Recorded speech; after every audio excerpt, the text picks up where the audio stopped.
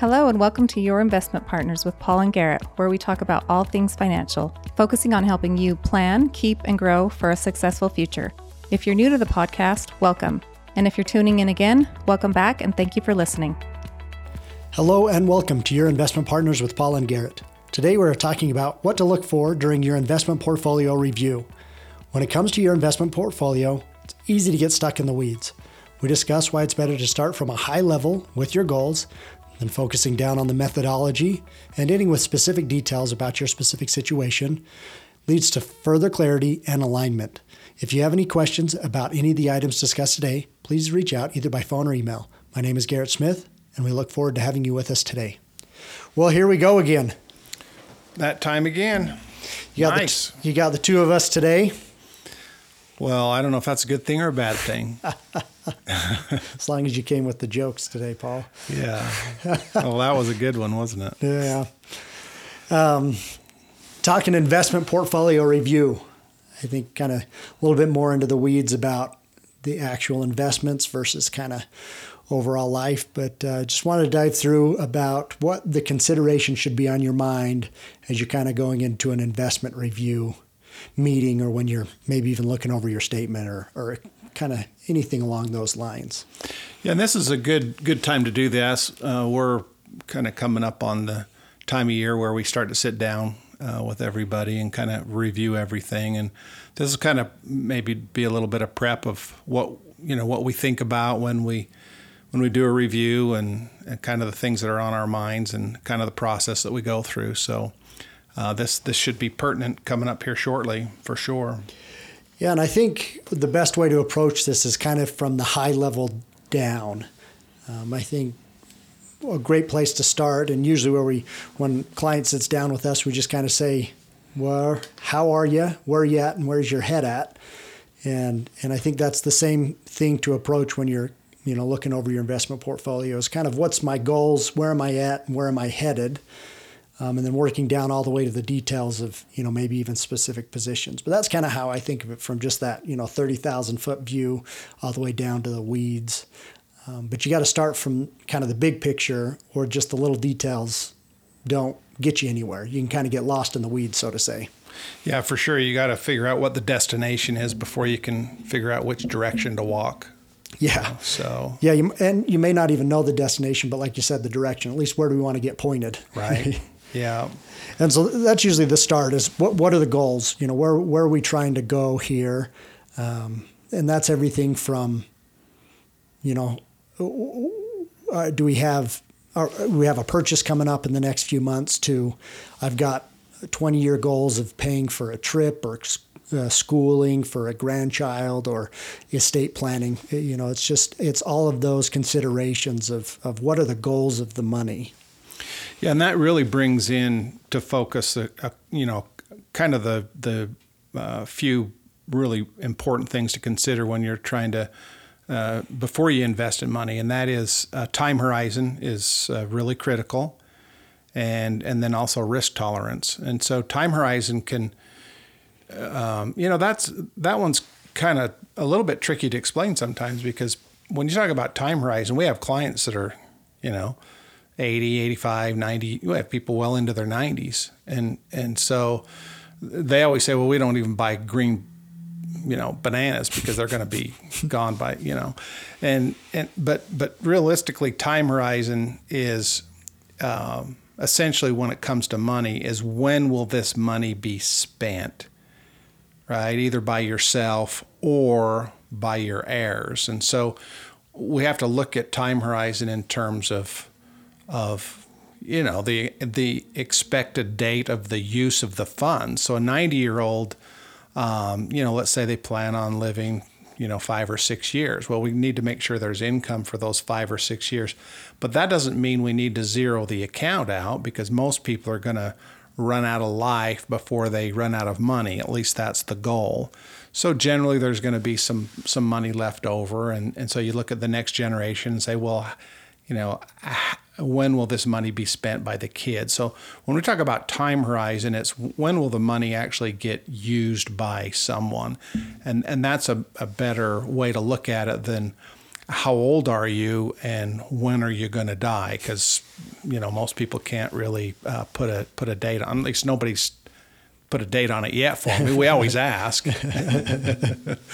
Yeah, and I think that applies not only to those in retirement, right? Because those are periodic distributions. The income's going to come out. There's going to be those future expenditures, but also those just getting started. Yeah. Because if you have young kids, some expenses are coming. There's going to be cars or colleges or whatever you're choosing to take on. And so that's part of that time horizon discussion too. Maybe your personal is that 30-year retirement, which is kind of hard to wrap your mind around when it's so far away.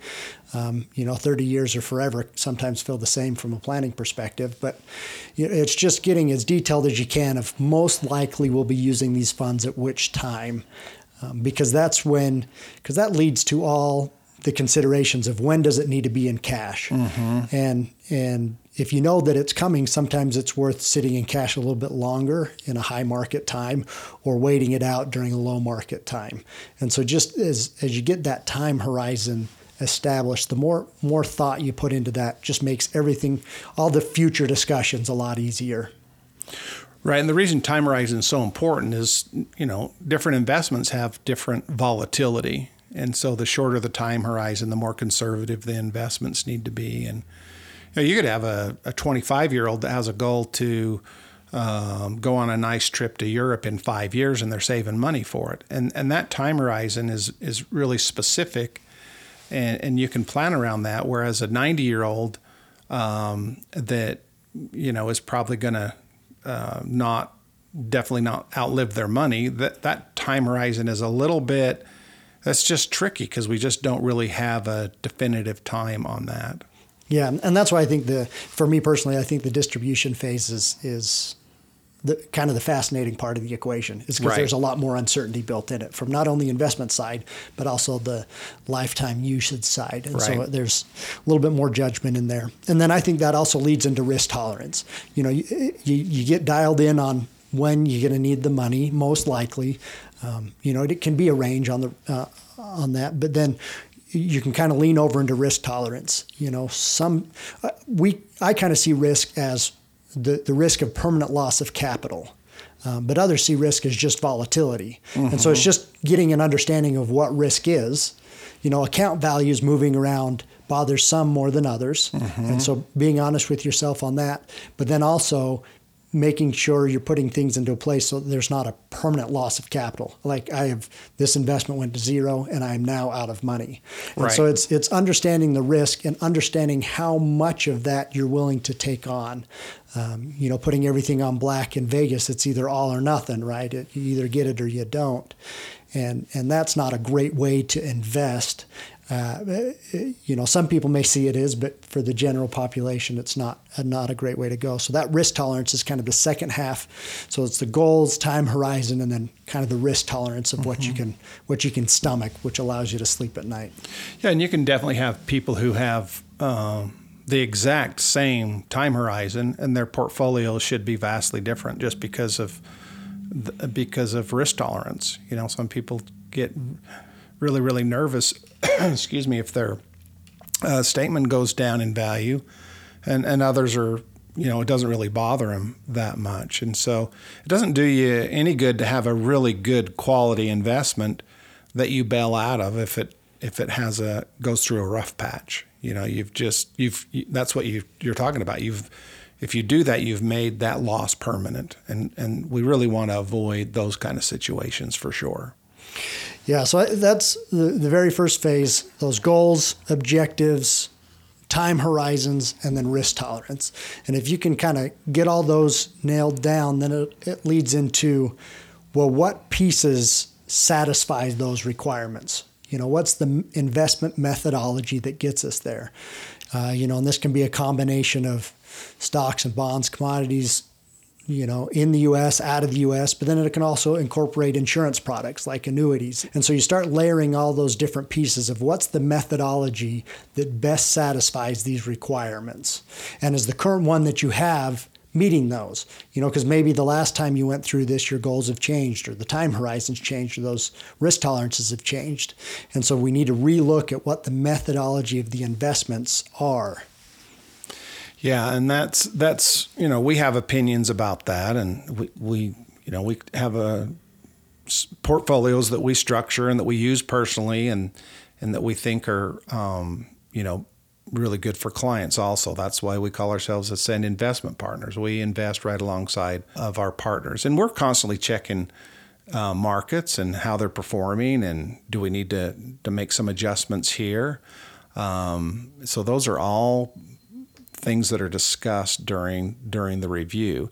And our investment methodology, it's no secret we are very comfortable with stocks that have growing dividends. We just feel like over time that is a great place to have money, good quality, strong, big companies that pay a dividend and raise that dividend every single year.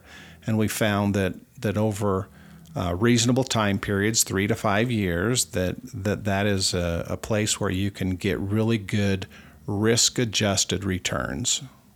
Yeah, and I think that kind of leads to the backbone of the portfolio. We always look at our clients as, taking care of the money, the family money first. Mm-hmm. And it's a great place from a risk-adjusted return, in our opinion. And then it allows that if you're comfortable with that, can we add more risk if it's appropriate, or do we need to dial back from there? It's just a great starting point for a lot of places to go, and what we like personally. But it doesn't mean we're not fans of, everything from farmland to private equity. They just do different things. Right. And that goes back to that timeline discussion. Some of these investments are a lockup period for 10 plus years. Mm-hmm. And so if you don't have the right time horizon, like we talked about previously, then it either opens or closes the doors for those different investment opportunities. And I think when it really comes down to it, one thing we always try to maximize for is optionality. You want to have the flexibility to be able to make tweaks and adjustments if necessary, because mm-hmm. plans change. Life happens. And so you can't have everything in locked up, so to say, in insurance products or type of investments if there's a chance that something's going to happen or change. And so building that flexibility into a portfolio is kind of why we start where we are, is because that seems to be a great intersection of flexibility plus risk-adjusted returns for a lot of clients. And then we can build out from that core piece of the portfolio. Yeah, and a part of that diversification process is going to be, how much money is available. It's easier to diversify somebody with a $3 to $5 million portfolio than it is for somebody that has $200,000 or $300,000. And so we just have to look at each situation and just determine, okay, first, what's the goal, what's the risk tolerance, and then you start layering in the investments. And everybody's going to have our core portfolio of dividend paying stocks, because it's just a great sleep at night way to have money grow faster than inflation and taxes take it away over time. But if you're more conservative, then there's going to be more conservative investments that are added to that portfolio to bring the risk of that portfolio down. Money market accounts, CDs, bond ladder, those kind of things. If you have a higher risk tolerance and you have appropriate capital, then we're going to layer in some other growth type investments to help support the portfolio and diversify the portfolio. Right. And that's that methodology discussion. Does this methodology line up with those goals, timelines, and risk tolerances, and how do they work together? Mm-hmm. I think sometimes a common mistake we see in portfolios is just add more things, but they can all be the same thing. Right. You can, right now, large cap growth has done really well in the U.S. for about a decade now. And so a lot of funds have creeped towards large cap growth type funds, whether they're marketing themselves as something else or not. And so mm-hmm. it's easy to kind of end up layering in more of the same in your portfolio. And that's why the methodology is really important. What's the decision making behind the fund, the investment that we're putting into the portfolio, and does it help and assist with the overall goals of the portfolio? Mm-hmm. And I think that takes us to kind of our last point of just going through more of the weeds of the portfolio, going down, line by line. Obviously, that's what we do for clients is we will make trims and changes to the portfolio over time to keep in line with the methodology that we think is appropriate. But occasionally there's client-specific things that we need to prepare for, such as maybe a large tax position. If we have a position that's grown faster than others, and we can start looking at a client's individual position, say, is now a good time to realize some of those taxes? Do we have some losses to offset it? And so that's that last piece of, if you have everything else in a row, how do we handle these special and specific situations for each client? Yeah, and they're all just a little bit different. And the other part of that equation too is, portfolios come in and out of favor, and the important thing to remember about the methodology is, does it make sense, and does it make sense over the long term? And sometimes we'll look at the portfolio and we'll go, gosh, this thing's just is not really performing very well lately. And there's, as an advisor, that's a really kind of a frustrating situation to be in, where you have quality investments that line up with the risk and historically are going to be fine. But for whatever reason, you're in a period of underperformance, and so the equation always is, well, should we do something different? And the danger there is when you start making adjustments to your investment methodology just because of performance issues, you can really significantly increase the risk of the portfolio if you're not careful. Now's probably a good example as we've ever seen. I've just never seen such a divergence in the market as there is right now, and the conservative stocks have just not performed well this year.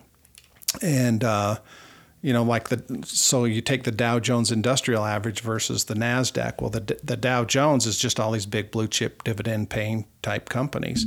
And I think I looked this morning, it's up, 3% for the year or something like that. If you add in dividends, it's, maybe up 4.5%, something like that. The NASDAQ's up 30%. And so, the danger of looking at a portfolio at performance first and then philosophy last is you're always kind of chasing the returns.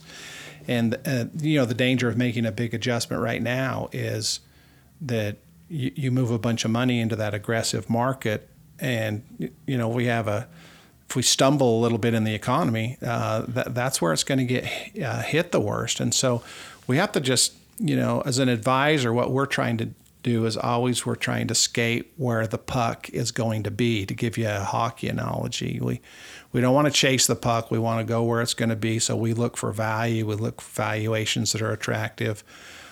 Europe is very attractive right now from price to earnings ratios and things like that. So that's all the things that we look at when it comes down to portfolio construction.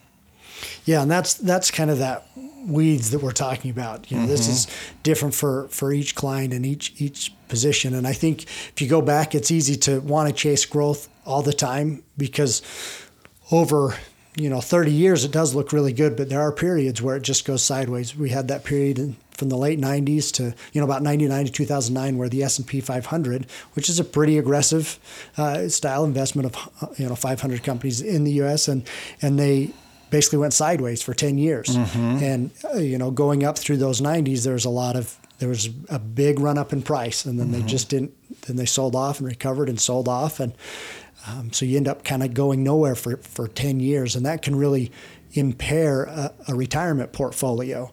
If you assume a retirement's going to be 25 years and you lose, nearly half of that with a sideways market, that can be a significant problem. And so that's that methodology and balancing it with that personal situation.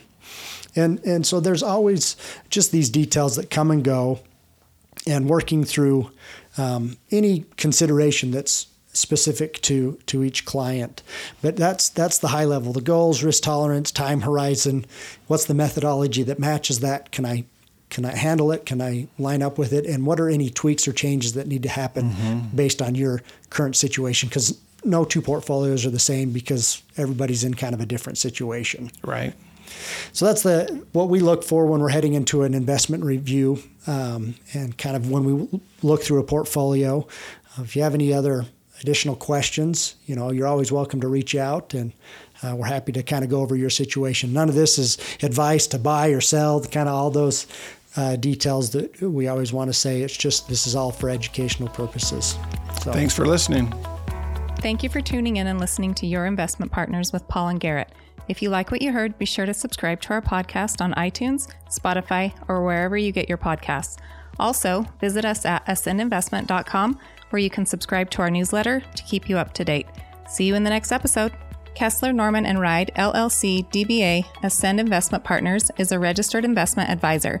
Advisory services are only offered to clients or prospective clients where our firm and its representatives are properly licensed or exempt from licensure.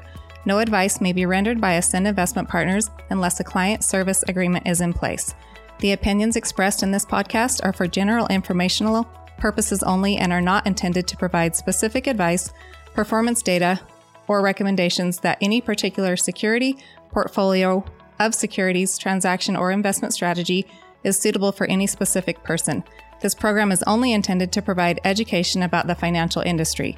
All opinions contained in this podcast are subject to change at any time without notice. To determine which, if any, investments may be appropriate for you, please consult with your financial advisor prior to investing.